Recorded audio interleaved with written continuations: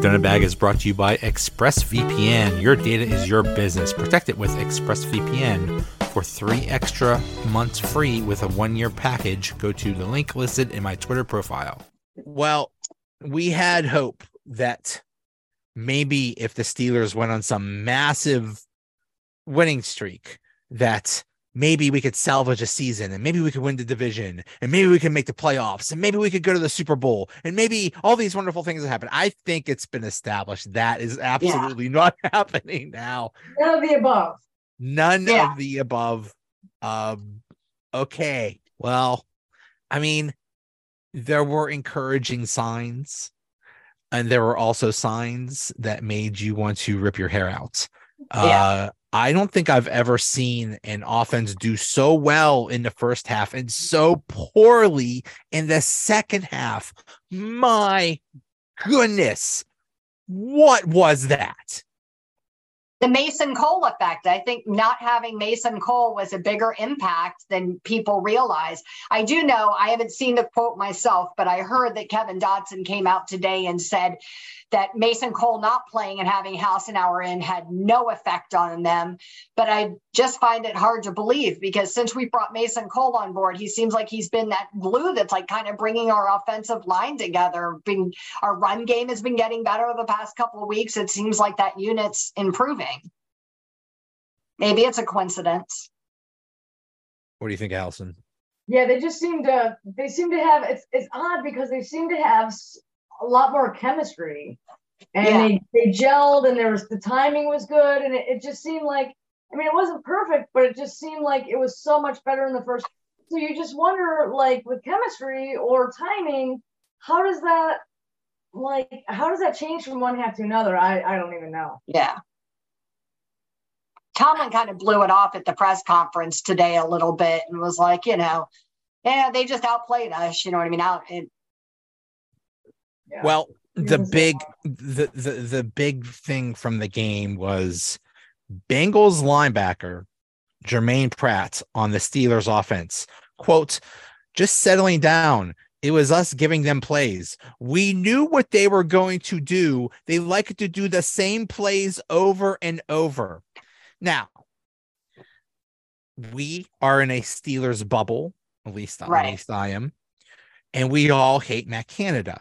Now, almost every fan base hates their offensive coordinator. Ask the Jets how much they hate their offensive coordinator. Ask there's a bunch of other teams that when you say oh, we hate our offensive coordinator. I mean, a lot of teams are like, yeah, so we hate ours too. Right, so us you too. Think, and we keep hearing it's not really Matt Canada. It's the team execution. There are open receivers, the quarterback's not just finding them. Like Ben Roethlisberger, the Hall of Fame 18-year veteran, suddenly didn't know how to play football. Right. So, we think maybe we're just in the Steelers bubble. Maybe Matt Canada isn't that bad. Then you see this quote. We knew what they were going to do. They like to do the same plays over and over again. My God.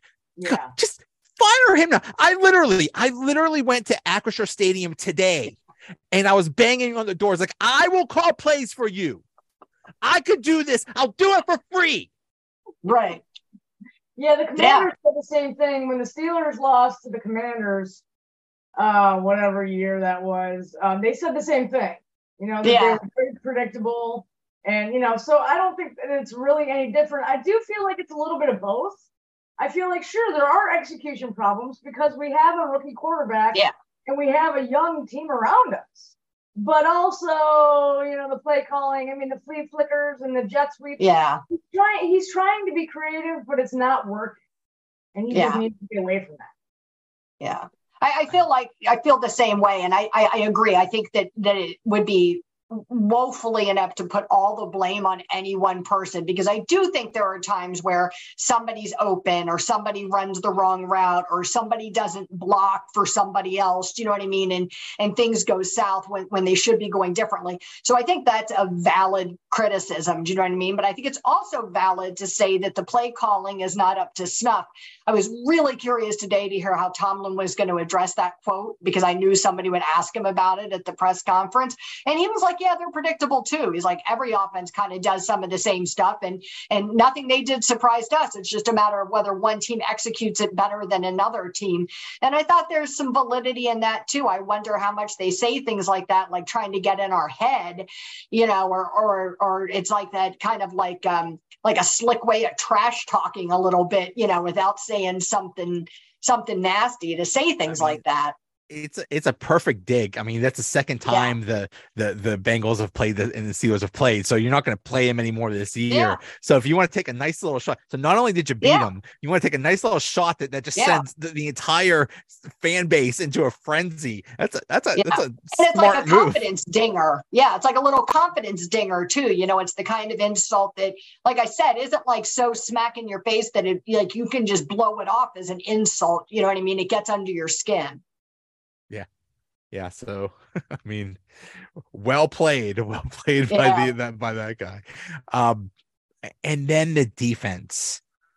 Okay.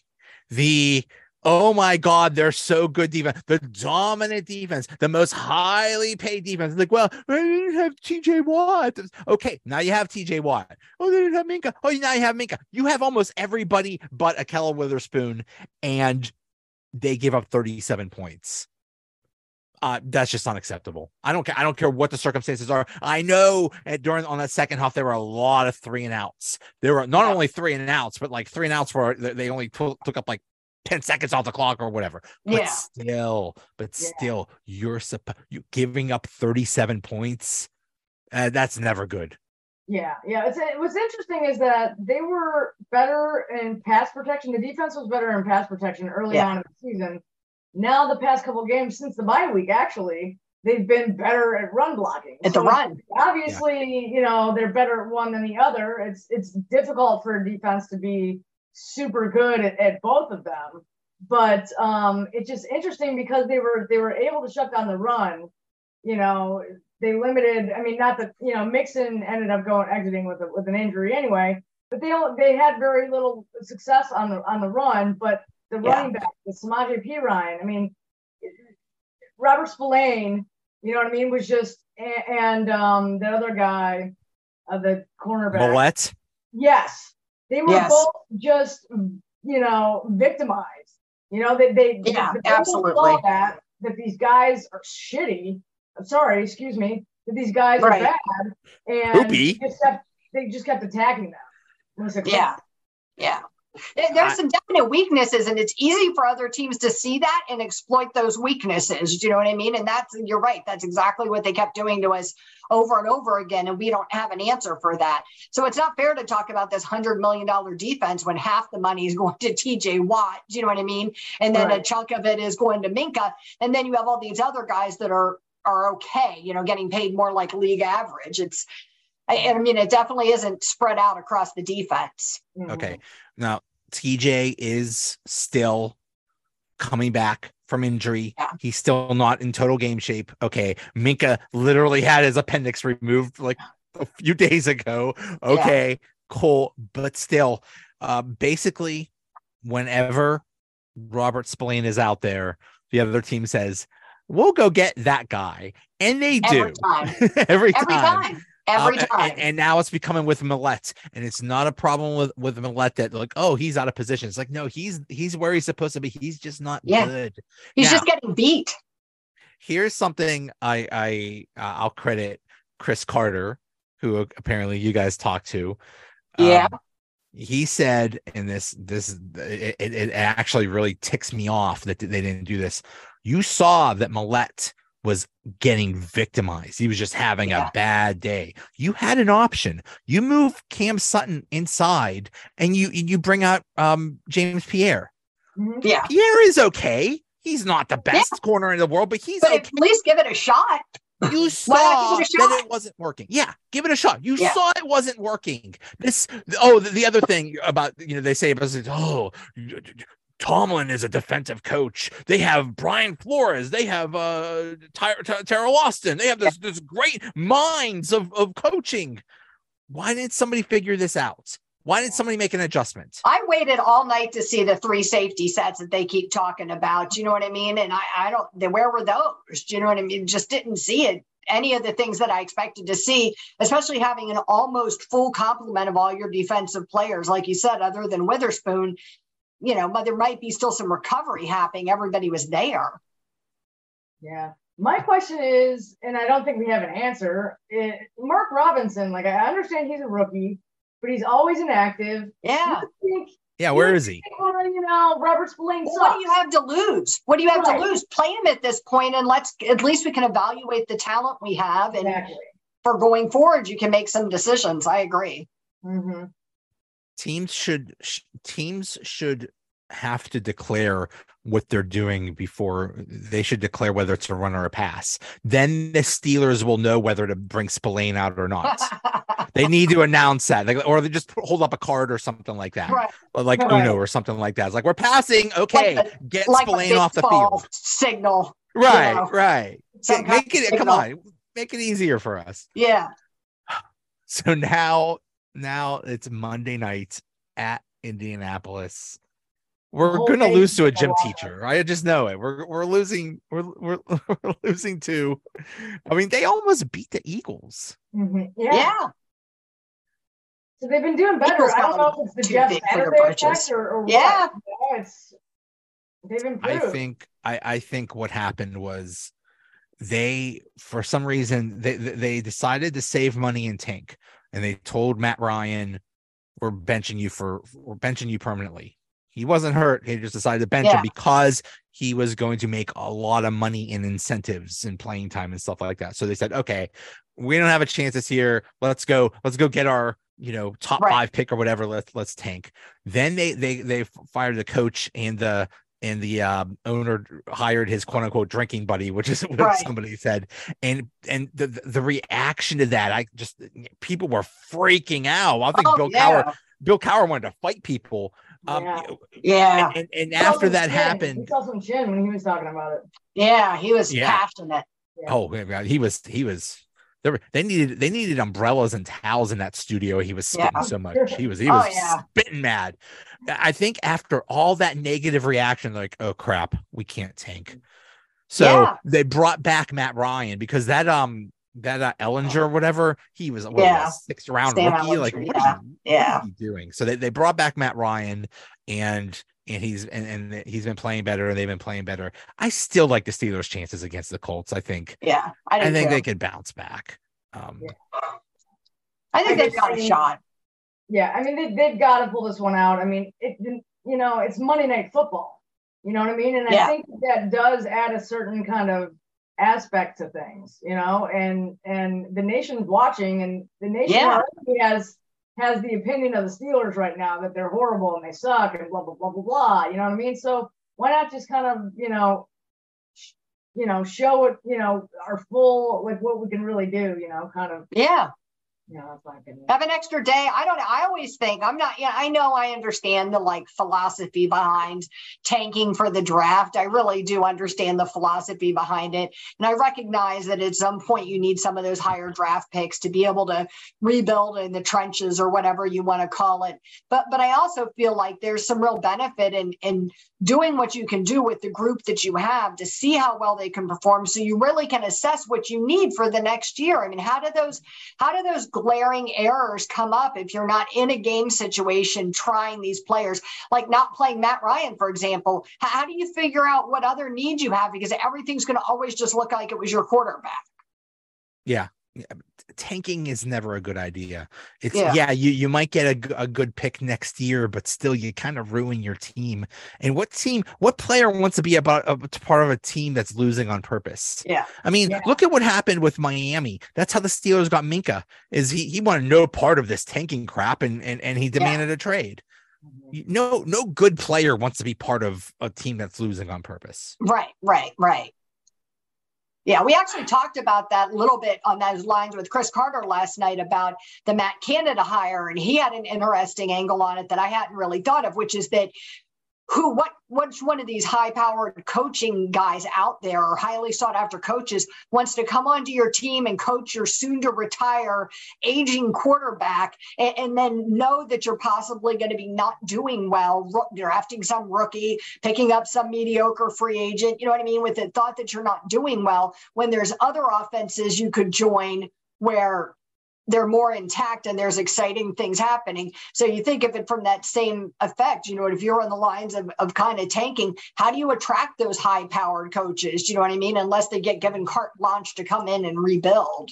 Right. Yeah. If you're a coordinator, you would think you definitely want to be part of an established team, but you'd also think maybe there's some guys out there who want that, challenge. That challenge, who want to be able to say, hey, I came in with a rookie quarterback and, we're here after year one, year two. What you also want is you want an offensive coordinator that you want to be on a team that any sign of trouble, they fire the coach. I mean, people wanted Matt Canada fired during the bye, before the bye, after the bye. Last season. Yeah. Yeah. So, and if you're an offensive coordinator, it's like, oh my God, why would I go to that team? If anybody gets mad for any reason, I'm out of here on week 6. Like, no, you want somebody that sticks with you.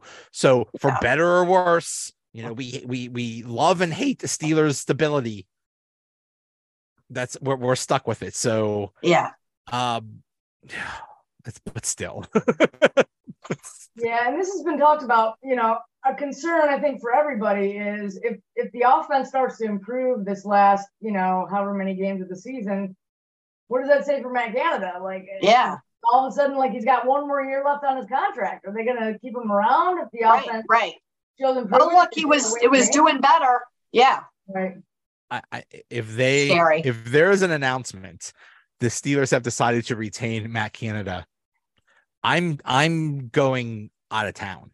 I do not want to be. There might be riots. There might be looting. There might be the parts of the city may implode. I'm fearful for the safety of the region if they announce they're keeping Matt Canada.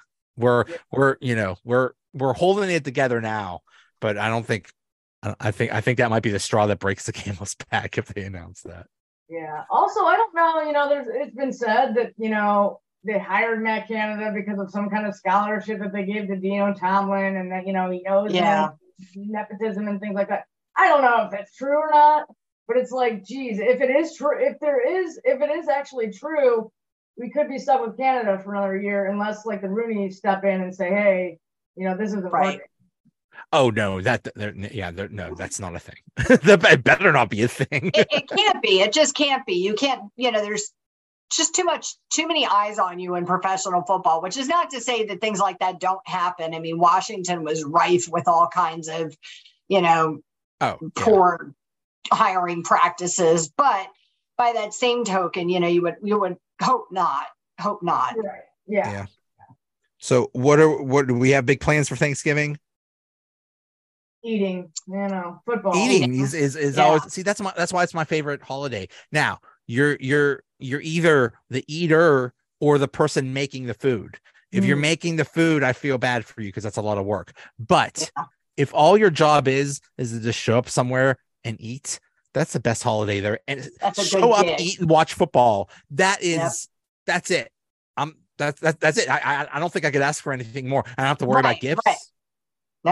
No. What is we still have another month. Right. The number one draft pick, if there was a Thanksgiving side draft, it got to be mashed potatoes, right?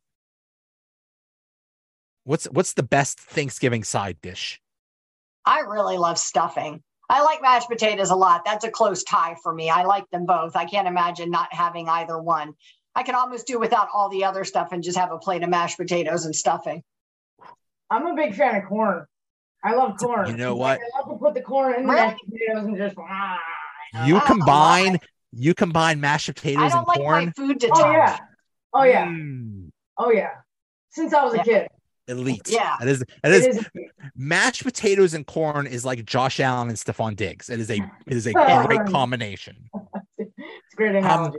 Matt, have you ever seen mac and cheese at Thanksgiving? I have. This came up on Twitter the other day, and I think I don't know, is it like a Southern thing? Because it definitely wasn't a Pittsburgh thing like when I was growing up. Do you know what I mean? But I know it's become like more common, like especially when I moved to Virginia. Like my sister, her life revolves around mac and cheese in general. So like she insists on having mac and cheese. Yeah. So I just thought it was just a weird sister thing. I don't know. I don't know. Yeah. It came up on Twitter the other day, and people were like, that's not part potato salad and mac and cheese belong at your barbecue, not at Thanksgiving. Right. And I was like, yeah, fair. Yeah. Do you like cranberry sauce? Yes, I do. I bet Allison doesn't. I make it homemade. My dad had a recipe. He made it with orange rind and orange marmalade and toasted walnuts and made it fresh. And I really like that. But out of the can, not so much. Right.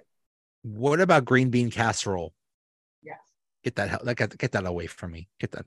Ew. I've tried to redo the recipe with like making it like homemade cream sauce with like fresh mushrooms and like revamping the recipe, and it was better, but I still my family does like a spinach au gratin casserole instead. We like better than the green beans.